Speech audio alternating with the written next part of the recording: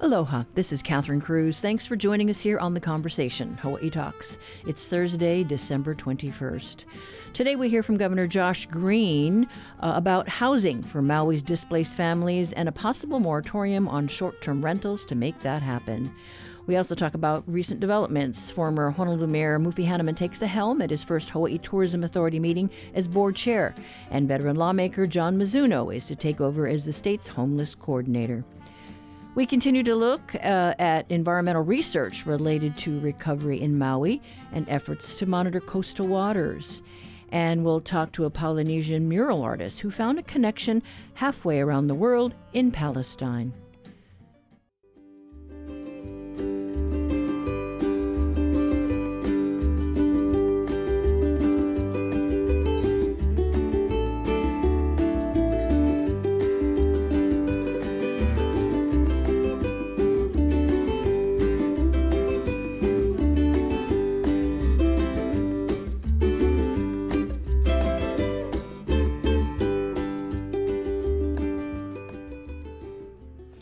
You're tuned to The Conversation here on Hawaii Public Radio. I'm Catherine Cruz. At this hour, the Hawaii Tourism Authority is meeting. The board is to vote on its budget, which includes a marketing plan for Maui's recovery. We talked to Governor Josh Green this morning about this and about his priority for Maui's recovery, which is housing. Hotel workers rallied yesterday afternoon for permanent housing not far from where homeless families are set up on the beach under the banner Fishing for Housing. Here's Green.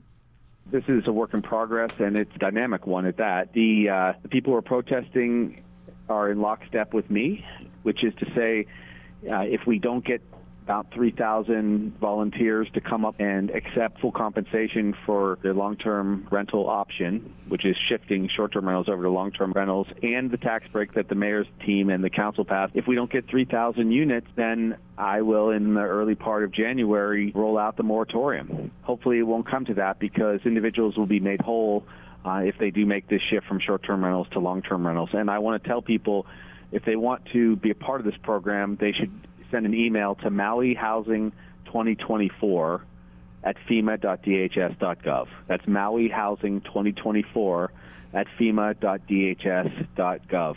And it's just going to be a great program.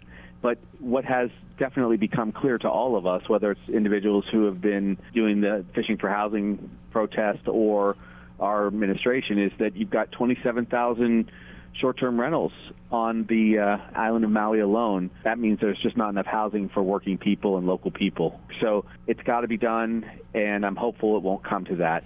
But I'm ready to pull the trigger if need be. And that 27,000 number, I mean, that includes timeshares too, though, right? It does. So timeshares are kind of the lowest of our concerns because timeshares are a little bit more, familiar with local people traveling here a lot. It's a different market, really, but suffice it to say, there's so many thousands of short-term rentals that right now are about 350% more expensive than a regular rental. In other words, if you have a house and you're renting to a local person, you might be getting $4,000 a month. The short-term rentals are 350% of that. They're like $14,000 a month. And that's just not going to work. It's not consistent with having enough housing for us in Maui or across our state. So we have to work on this and reform this problem. And the counties have been doing some good work on that, but it's kind of come to a head. And it certainly came to a head when we lost 3,000 homes, or actually 3,813 structures were destroyed during the fire. Today, the Hawaii Tourism Authority meets. It's the first meeting for Mufi Hannemann as board chair. Are you on the same page with him as far as, what the Maui recovery marketing plan is going to look like? I am. I don't micromanage the HTA. My main direct contact on economic development on a day-to-day basis is my director, Jimmy Tokioka, who's been just fantastic at DBED. But the Tourism Authority provides some good, necessary kind of outside input and industry input, and that helps us. It helps balance out our recommendations. I did read through their proposal. We do have to promote Maui more in a smart way. And as you know, going into the fire, we are already moving away from pure marketing to also management of tourism. And that's where we have a strong contract with CNHA, great partnership with them, and not not coincidentally, they're really stepping up also, and today they will be launching an expansion of the host family program. Their website is kakomaui.com, and that helps us also, not just with the tourism work that they're doing, but CNHA is also doing housing work. So everyone's working together, but there's a lot of work to do, and that's why it's good to have advisory councils. As we, move ahead, I mean, I know HTA's got to also deal with their budget, and that is going to take some work. But, I understand that there was some friction between Jimmy Tokioka and Vaimoana at the last meeting. We're not sure what to make of that and what that means going forward. I don't do drama, so you guys can take that up elsewhere with them. And so as far as then this big push to get the housing, are you concerned at all that a moratorium, could trigger legal challenges? Well, that's just the world, I rolled out a very direct plan to build more housing in the state of Hawaii with our Emergency Housing Task Force and the emergency proclamation, and I got sued, and we did compromise. And just the other day, we launched and approved our first program unanimously, including with support from some of the individuals that had concerns like Sierra Club. So that was great. I'm so grateful to them for voting on that and voting favorably, and it's good to see partnerships. So you can see sometimes it takes a little bit of a shot across the bow and then a little compromise to come together. I had even heard from some of my dear friends and longstanding supporters that they were worried that I was at odds with part of the environmental community.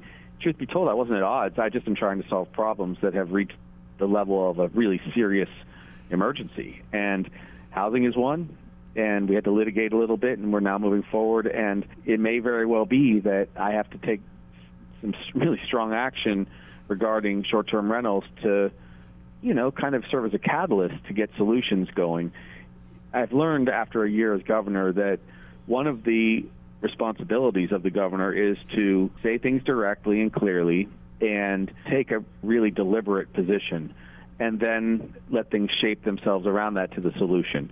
And look, it's obvious. We don't have enough housing for the fire victims, and we don't have enough housing for everyone else on Maui, yet we have people making $100,000 a year or more off of short-term rentals and Airbnb. Something's got to give. I'll do my best to make it a sensible, kind of gradual solution, but in the immediate moment, we need people to step up. And to be fair, those guys are going to lose in court, because this is not a taking. This is basically saying, like when we had the floods on Kauai in 2018, we need housing, and we're going to keep you whole. We're going to make people whole, offering significant money plus tax breaks so that we can do what is necessary. This is the role of government sometimes, to help out when people are down, and some resources will go to that. Also, we have great partners. As you know, a lot of this program will be paid, 2/3 of it basically will be paid by the federal government and FEMA, which is enormously helpful, and I'm appreciative of them. And another large hunk of this money will be paid for through philanthropy, because the Hawaii Community Foundation is stepping up with us as partners too. So we'll roll out the full plan right after January 1st, so people can see exactly where money is dedicated, whether it's to the rentals or to actually building units. But it's an all-hands-on-deck solution. So let me run them down again. State, county, FEMA, and CNHA, plus the help of Hawaii Community Foundation. And then finally, you see that there's just this opportunity for short-term rental owners to also step in as partners. I hope everyone will do it.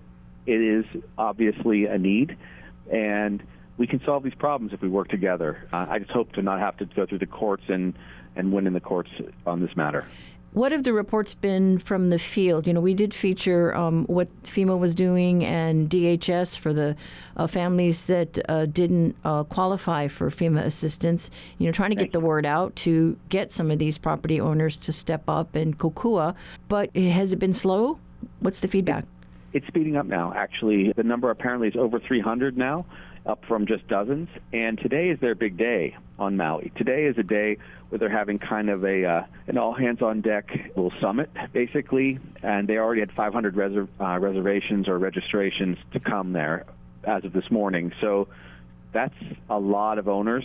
And then those are kind of like the owners that can, from the private sector, help. They can offer their unit. We will pay them their going rate, essentially, and that will help. We'll get a 1-year lease with 2 6-month re-ups from that contract. In addition to that, the program you mentioned, the DHS program, Department of Human Services program, we're working directly with Airbnb, and I have high hopes for that program because they already, for example, people don't know this maybe, and we should give them credit, gave us 2 months of free Airbnbs, free, period, to many hundreds of people that would otherwise have been in hotel rooms. So really everyone is doing their best right now, and my request is if you're out there and listening, you have any contact to anyone who has a home or a condo on Maui, please have them sign into one of these programs. And the easiest one right now is, again, Maui Housing 2024 at FEMA.dhs.gov. That will take them right into the FEMA program. We will make sure that their property is well taken care of, and they will help a family that's been otherwise displaced. And this would be the greatest gift people could give if we're going to do kind of the hybrid Christmas, Hanukkah, New Year's celebration for people. That was Governor Josh Green, who we talked to earlier this morning. We'll continue our conversation with him right after a short break.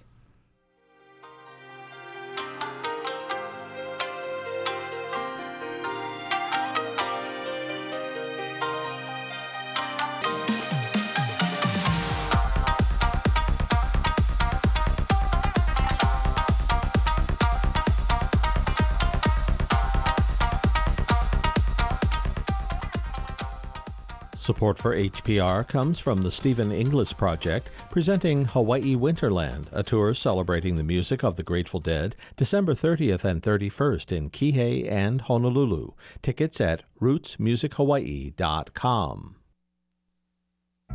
An Arab and Israeli writer have developed an unexpected friendship.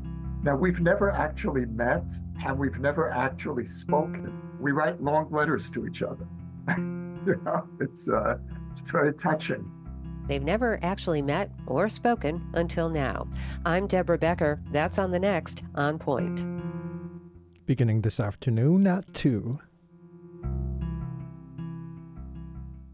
Support for Hawaii Public Radio comes from Mobi, a Hawaii wireless company since 2005, featuring a locally based customer care team committed to problem solving and personal service for each client. Learn more at mobi.com.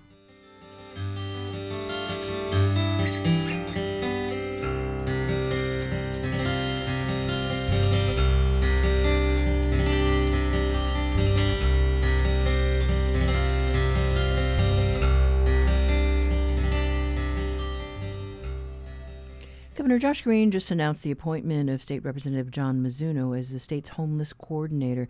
The veteran lawmaker takes the helm from James Koshiba, who the governor praised for putting in the structure for the Kauhali homeless shelters. Here's Green. Incredible thanks to James Koshiba, who gave us a fantastic year of his professional life to set up our Kauhali program, and also what was and is the emergency proclamation on homelessness, which we're still using for Kauhali, and John and I will use that together with our team. In addition to that, the community Kauhali process has begun, which will be an opportunity for churches and nonprofits if they want to start a Kauhali, just like we demonstrated right across from Queens in my house. We'll be able to do that with them, and we will very likely give them the Kauhali units for free. We'll pay for them and install them, and a grant is my guess to help run it with social work, a version of the medical Kauhali. This was a test that we had promised the Department of Health that this would be temporary just up through the new year because they have needs for their space. Don't be surprised if I come back over the top next year and, again, retrofit something here in the urban core. I'll choose the location with all of the community and partners. I don't think it will be right in the exact same spot, but we have several state properties and departments that could take on the responsibility with us for a year, just the space. So it was really great. That Kauhali is being moved over to Middle Street, which is going to be a large one. It's going to ultimately be over 50 units. We have lots of other Kauhali that are going to come up. We will very likely exceed our goal of more than 12 Kauhali statewide in 2024. We'll share maps with people so they can see it, but there are several on Oahu. There are at least 4 that are going to be on Big Island, it looks like, 2 on Maui. One already is operational, as you know, with 146 people that were displaced because of the fire, and they were homeless, but they were displaced from the region.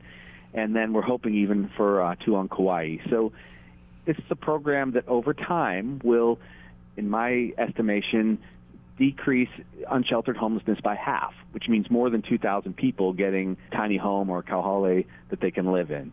And don't be surprised if the surprise positive story of the year coming up 2024 is community kauhale, because I know that is in John's heart. John Mizuno and I have been friends since 2004 when I got elected. He was working as a committee clerk for 2 years and then became a representative. And then he was my vice chair of the health committee. So we go way back. We have the same ideals, and he knows what we were after. Plus, he was even the sponsor of the Ohana Zone bill, which passed and is law right now. So he's a great guy to carry the mantle going forward on our homeless goals. And as long as I'm governor, this is going to be our greatest social both initiative, challenge, and mission. That's where we're headed for the next year. Do you think we're making some headway with our efforts to deal with those mentally ill who are living on the streets? Yes, but it's always 3 steps forward, 2 steps back, honestly, because we are getting more services, but then something happens at the state hospital that's tragic, and it's harder to get people into mental health care.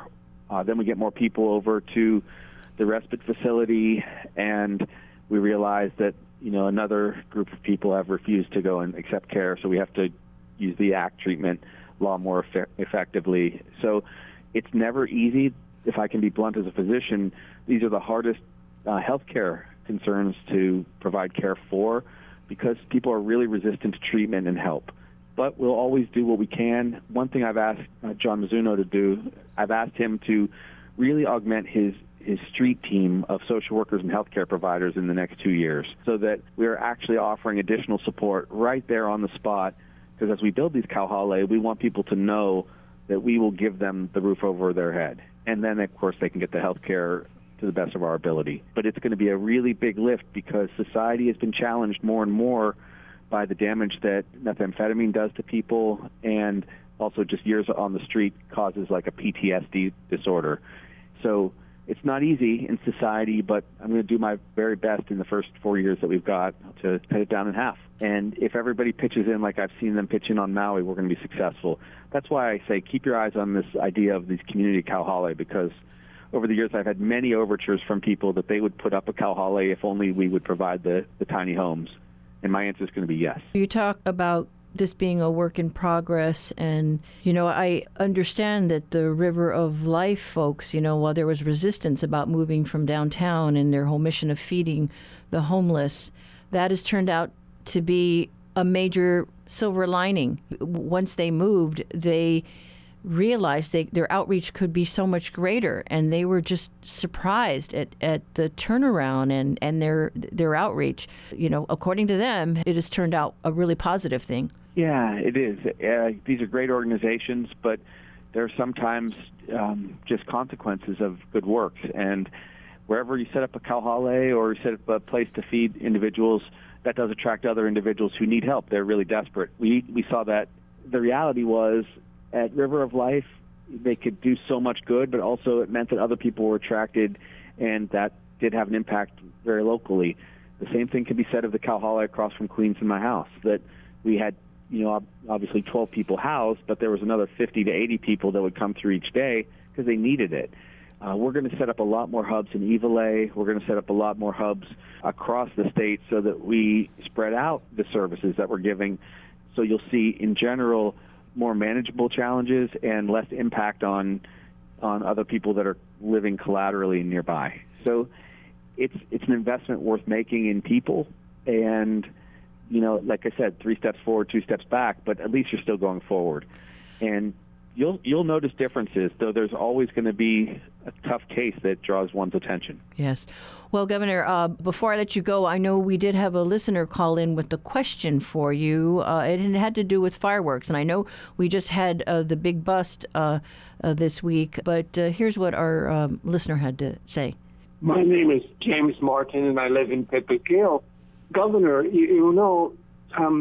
a physician, the effects of the kind of decibels that fireworks set off affect the nervous system. And I am just dreading every year what happens New Year's Eve here, I think probably all over the island chain. I wonder if you could not in some way institute legislation that makes it illegal in the same way drugs are illegal, only I think these are equally harmful, Can somebody please put some legislation on the table that makes fireworks illegal and also tax distributors? Thank you. Yeah, I really appreciate that gentleman's comments. He's right. Aerials in someone's backyard are unsafe. I actually treated people in the hospital that had them explode in people's faces before, with terrible injuries in the ER. Right now, it is illegal to light off the big aerials, but people still, they do what they can to get away with it. That's why the combination of penalties and seizing the fireworks is, our current approach. Human nature still has meant that people often do it, and I really would caution everyone, please don't do that, because it's not even just the decibels and the nervous system impact, it's also the lung impact, the pulmonary impact, because the smoke is really, has a bad effect on people who have lung disease, asthma, COPD. We need to move towards statewide, beautiful firework displays that are controlled at certain venues, and then people can choose to either go to them or not. I mean, that's really what my belief is. And until we, I guess, probably satisfy that appetite, I'm afraid that we're going to still see people breaking the law and shooting off fireworks. But we should caution everybody, don't shoot off those big fireworks. You could really get yourself in trouble. And we'll keep working away at it. So I appreciate the gentleman's comments. All right. Well, thank you so much, Governor. I appreciate your time. You bet. Take care. Have a happy holiday. All right. You too. Aloha. And that was a conversation we had with Governor Josh Green earlier this morning about his priorities for the Maui recovery, as well as his goals for dealing with our homeless crisis.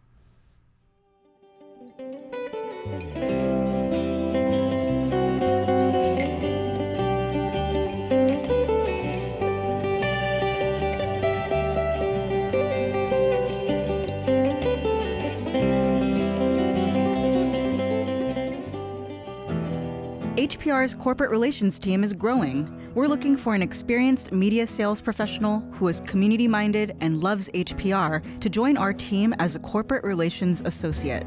If you excel at new business development, enriching existing relationships, and ensuring client satisfaction, we want to hear from you. Apply by December 31st. Learn more at hawaiipublicradio.org/jobs. HPR is celebrating the season with special programming on HPR 1 and HPR 2. See the full lineup at hawaiipublicradio.org/holiday. Sponsored by Nohea Gallery as a gift to the community.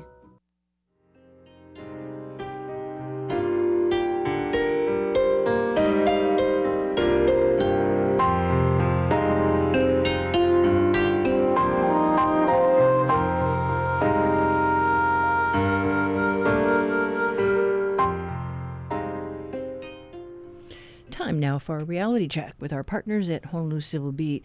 The final fuel shipment from the Navy's Red Hill tanks has left our shores. Reporter Christina Gendra joins us to talk more about her story. Hi, Christina. Hi, Catherine. Thanks for having me. Yeah, so this was really, I guess, more symbolic, right? To see this big vessel taken off. Yeah, you wouldn't look at it and think anything of it if you just saw this ship leaving Pearl Harbor. It's pretty par for the course, but it was a really big moment yesterday. The last 5 million gallons of fuel left Hawaii from the Red Hill tanks, and for the first time in a long time, those tanks are mostly empty. There's some residual stuff to remove, but this is really the culmination of many years of community advocacy calling for the removal of fuel from Red Hill.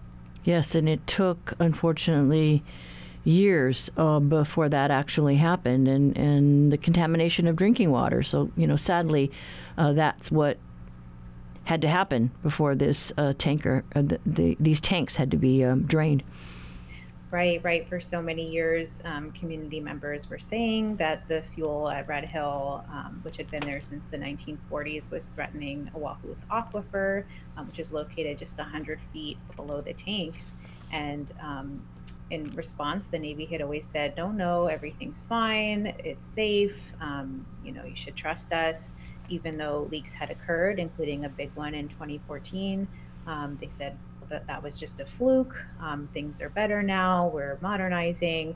All of these arguments. And then, of course, in 2021, there were 2 back-to-back catastrophic leaks at Red Hill that resulted in the contamination of the drinking water around Pearl Harbor. Thousands of people got sick and continue to be sick today. And even in the face of that, though, the Defense Department still was hoping to keep Red Hill open, but there was really an unprecedented community uproar, and that got local and state and federal politicians' attention, and that may have made the difference. Yeah, well, your story talks about how Vice Admiral John Wade said he was relieved to see this ship taking off because he had the mission of safely draining all those tanks, and everybody was worried that there would be another leak or some other catastrophic event. Right. He had a really big job, and I think he is rightfully relieved at this point to have removed the vast majority of the 104 million gallons.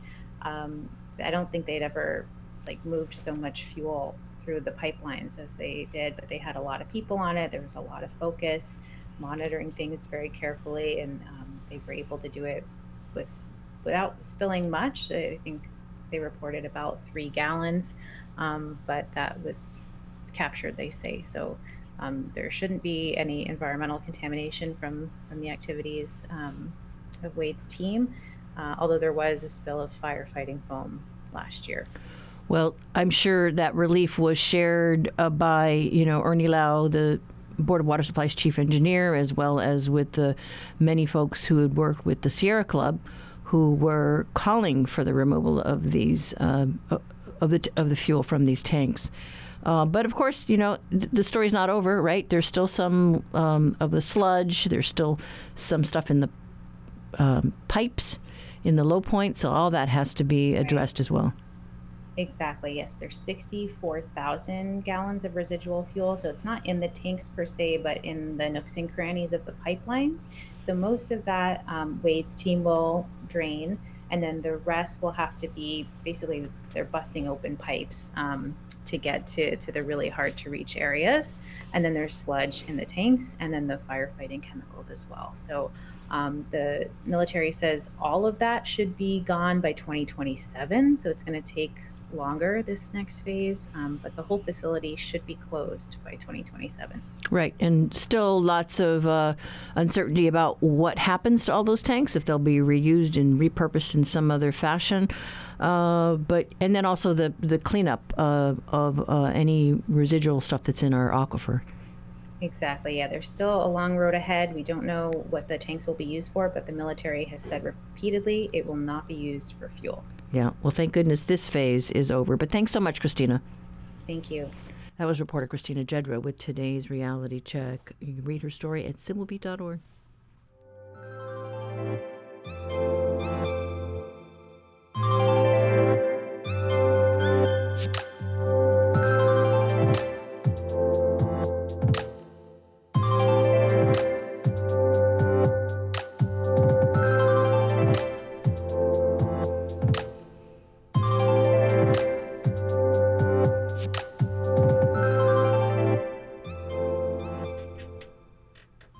Andrea Kealoha is a reef biologist who lives in Maui and commutes to the University of Hawaii's Manoa campus. She's one of many researchers who are helping in the recovery of the Maui wildfires. We've been highlighting those studies and efforts by many in the academic community this week as we look at the unprecedented impacts of the wildfires on coastal water quality. Here's Kealoha. So I'm part of a team of UH Manoa researchers.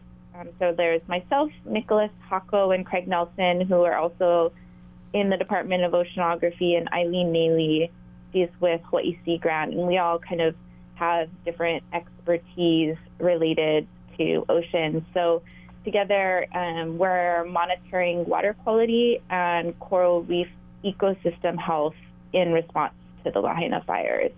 And so we mobilized pretty quickly after the fires to write a couple of research proposals to get funding to cover this work for the next year.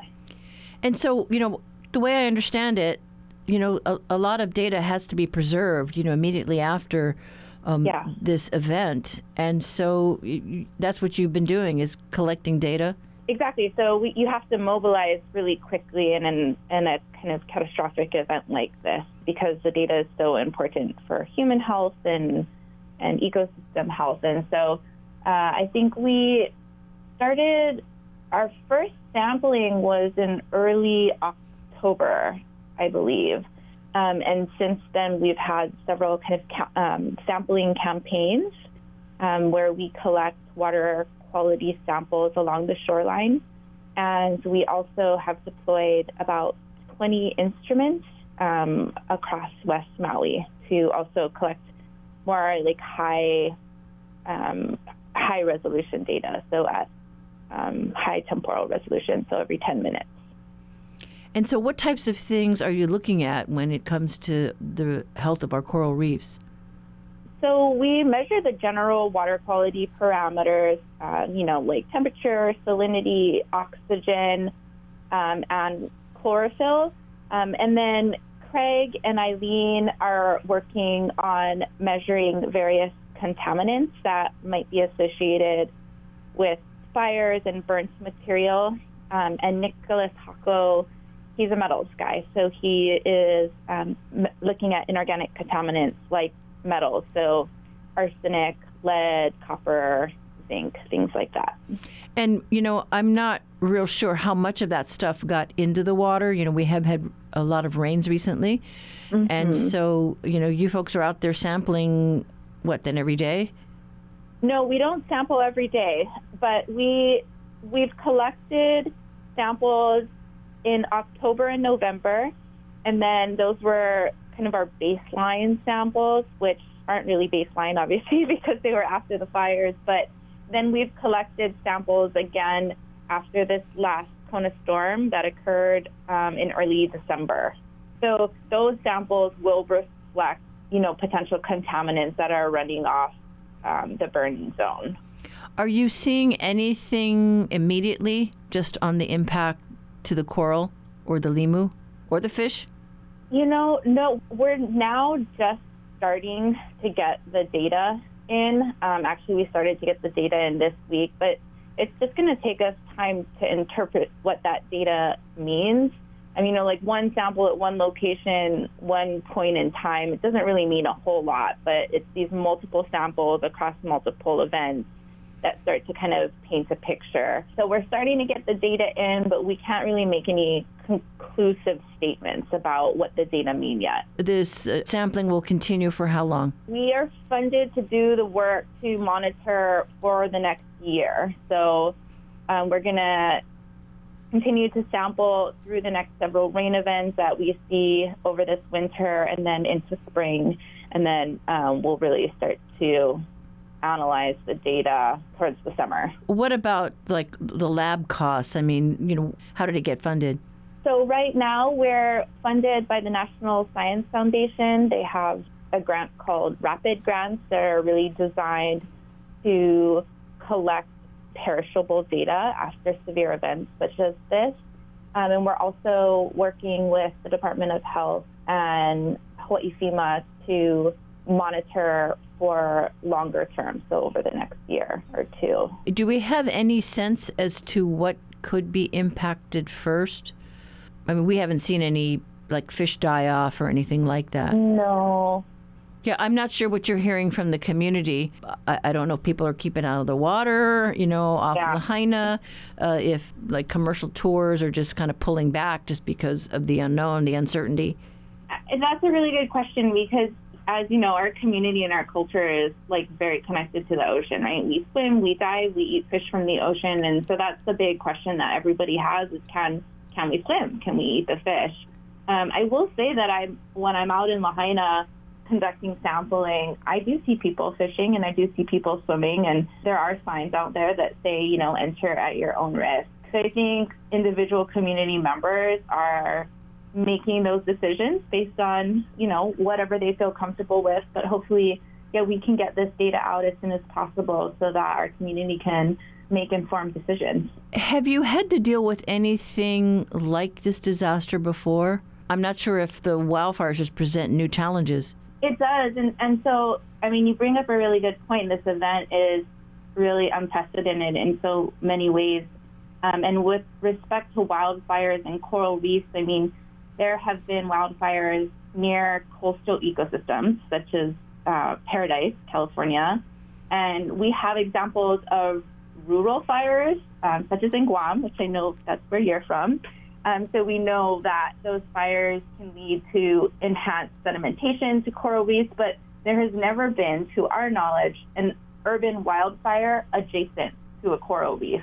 And so while we can make some guesses, some educated guesses as to what types of impacts we might expect to see, there's really no perfect analogy. And so we're learning as we go. I think because there's so many researchers out there collecting data, and there will be this gold mine of information, and we can learn so much. Yeah, I mean, that's the silver lining to this project, I think, is that the response to the fire has been multi-sector, right? We have so many partners working on this project to address all different types of water quality issues. So not just coastal water quality, but drinking water and groundwater and surface water. And so it's been a really unique way to do research in a way that is really driven by our community. And hopefully this can kind of serve as a model for how research and monitoring should be conducted moving forward. That was Andrea Kealoha, assistant professor at the Department of Oceanography at the University of Hawaii at Manoa. Her research is helping in the Maui wildfire recovery efforts.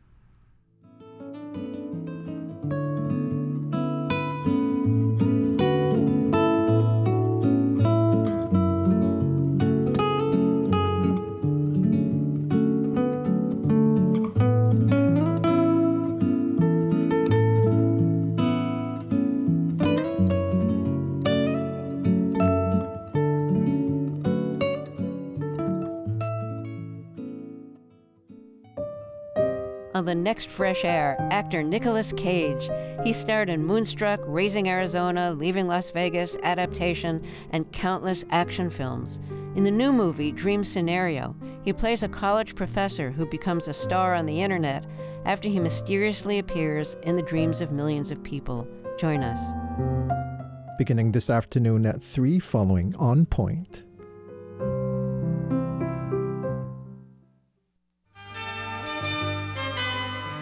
Each week, New Dimensions explores the social, political, scientific, environmental, and spiritual frontiers with some of today's foremost social innovators, thinkers, scientists, and creative artists.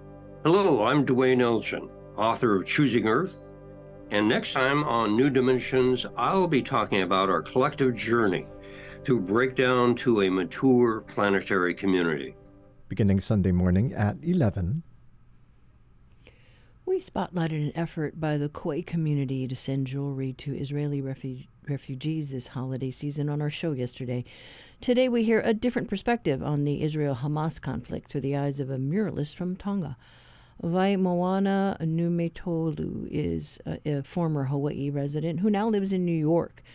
She studied painting at Yale and has murals in the U.S. and around the world. Murals have historically functioned as artwork that reflects the lives and dreams of ordinary people.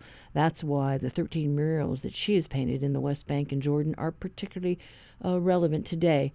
Former HPR producer Stephanie Hahn talked to Niumeitolu about how she found belonging during her time amongst Palestinians. And for clarification, references to Palestine in the interview are references to the West Bank. I always knew that I wanted my art to be for the people, by the people. I did a lot of work around political prisoners, abolition work here in the United States. And so, of course, I would learn about Palestine and Palestinians and our connections, our international solidarity. Especially after 9/11, my experience from white American experiences was completely different. I'm a brown-skinned Tongan woman, and when I walked around New York, literally 24 hours after 9/11 happened, I was yelled, you stupid Muslim bee, go back to where you come from, you're just a Muslim. For me, I'm laughing because I grew up Mormon. I was born and raised in the Mormon church. So when I had those experiences right after 9/11. I'm like, who am I talking to? And then I realized that my skin color is a crime. My skin color to some people, how I look, how I appear to them, equates terrorism. And for a young person to experience that never leaves your body. That is a sort of trauma that I will never be healed from in a way. The only people that could understand that are Black people, brown people, Muslim people. During that time, I was in a performance group that I co-founded called Mahina Movement. 3 women, queer women, trans women, Black and brown women. A lot of our music is about social justice, liberation, and one of our songs was for Palestine. And so that's how I got to be connected to Palestinian communities and families, activists, leaders, organizers in New York City. And one of those people, her name is Nancy Mansour. She is currently the executive director of Eyewitness Palestine, and she is a co-founder of Existence is Resistance. And since 2010, Existence is Resistance has taken hip-hop artists, musicians, singers to Palestine for 2 weeks, to all over the West Bank. And in 2016, she invited Mahina Movement to come to Palestine, and that was the first time I went to Palestine, and I just fell in love with the land, the people, the air, everything about Palestine. What was the quality of the people and the place that drew you in? In order for me to answer that question, I just first have to say my experience of living in the United States. Being a Tongan woman, I am still invisible. I can't get invited to the table when people don't even know that I exist. So that has been my experience my whole life. I'm constantly trying to explain not only my geography, history, culture of where I come from, of who I am, but bringing my dignity, my existence, my respect for who I am. I'm just speaking a language that people, my experiences, most people or higher ups, you can say, are like, what do you mean you don't fit in this box? Fit in this box, black or white? Or you're Latino? And it's like, no, I don't. I don't. That's why I have such connection to the queer community, because their work really is about creating a space where where they don't fit in the binary. And I feel that for myself, in terms of I don't fit in any type of binary that already exists. My existence is in a whole new possibility. The people of Palestine know in their spirits, in their souls, what it means to live in a world where they don't exist. They know, they live that every day, what it means to create their own existence and to create their own possibilities of where they can live in dignity, respect, and love for themselves and each other on their own land. And so as a person who longs for that, who knows that in an instant, I didn't need to intellectualize it. Oh, what is this? I knew it the moment I landed in Palestine, in the air. And when I met Palestinians, the whole culture is welcome to Palestine. And everyone says it. The children on the street, the elderly people, everyone says it to you. They're not like, who are you? What is this? What do you want? What do you need? Of course, they have discernment around the army and around foreigners. They're not stupid. But overall, there is this generosity. There is this welcoming that I've never gotten in the United States. So when I went to Palestine, I got this welcoming. And they can feel it too. They're like, okay, what's she doing here? What's going on? They could see and feel my heart. And they invited me into their home. I had dinner, lunch, breakfast. I got to meet all their families, their partners, their husbands, their wives. this isn't an experience that I have in the United States. What was the subject of your murals? You painted over 13 murals in Palestine in places ranging from Jenin, Yabad, Nablus, Burin, Turkarm camp. You painted everywhere. What was the difference in what you were painting, your subject, or how you treated it? You have murals everywhere around the world: New Zealand, Australia, Utah, South Africa, Brooklyn. But you have so many in Palestine. So tell me about this. Palestine is the place that has most of my murals in any place in the world. And I think it's because of the trust and the openness and also the need and want for that type of ownership. We want to put our liberation on the walls.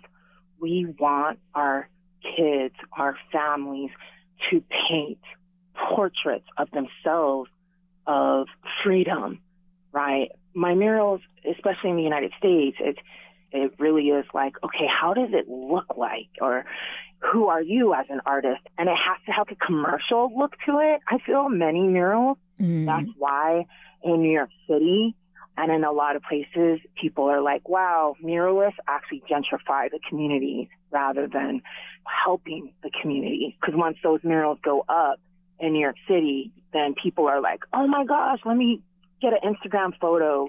They just take those resources away from the community rather than having those murals bring resources into that community and make that community thrive. And so in Palestine, when people found out that I was a muralist, oh my goodness, I want a mural here. We need to do this mural here. And again, as a necessity, not as like, oh, we want it to look good. Of course, they aesthetically want their homes and places to look good.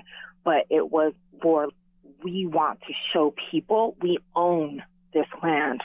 We are here. We exist. So the first mural that I did in Jenin, it was for the Freedom Theater. And it was the prisoners in Israel were on a hunger strike. And so that mural, I depicted 3 brothers, and then I depicted a very famous freedom fighter in there too, but their hands, not portraits of them, because they did not want portraits of their faces, but portraits of their hands. And what that mural represents is it starts with a seed, and then that plant grows, and that plant is held by each of those brothers and freedom fighters' hands. Because what you hear a lot in Palestine when you talk to any kid or pretty much anyone is that they tell you that their dreams are been taken away from them, that they can no longer dream, and that they hope to be able to have their dreams fulfilled. And so that's what that mural represents, is that they can still have their dream no matter how small that is, but that it still matters and that it can grow into something, into a reality for them. Another mural was at a school in Yabed, which is a village right outside of Jenin. It is in Jenin proper, the region, and it's at a middle school for young women. And that mural featured portraits of young women. I collaborated with a local Palestinian artist. I did a portrait of one of the teachers because it's important for me to share women and children, because I feel like they too are always invisibilized, or as you can hear from the numbers, over 60% of the people killed in Gaza are women and children. Right. And that's usually in war, like in Sudan, in Congo, right? In Afghanistan, the population really is on women and children, the impact and the killing. A lot of my murals feature women and their children. And so that's the mural in Yabed. It's all girls, and they all have keffiyehs on, and it's a woman educator just so important to me to share that women and young women are educated in Palestine. I mean, they have such a large number of PhDs, and the U.S. and Western media loves to paint a picture of Palestinian women or Arab women, Muslim women as being controlled, and they have no say, they have no voice. Like, they definitely have say, and they definitely have voices, and they are definitely educated and powerful.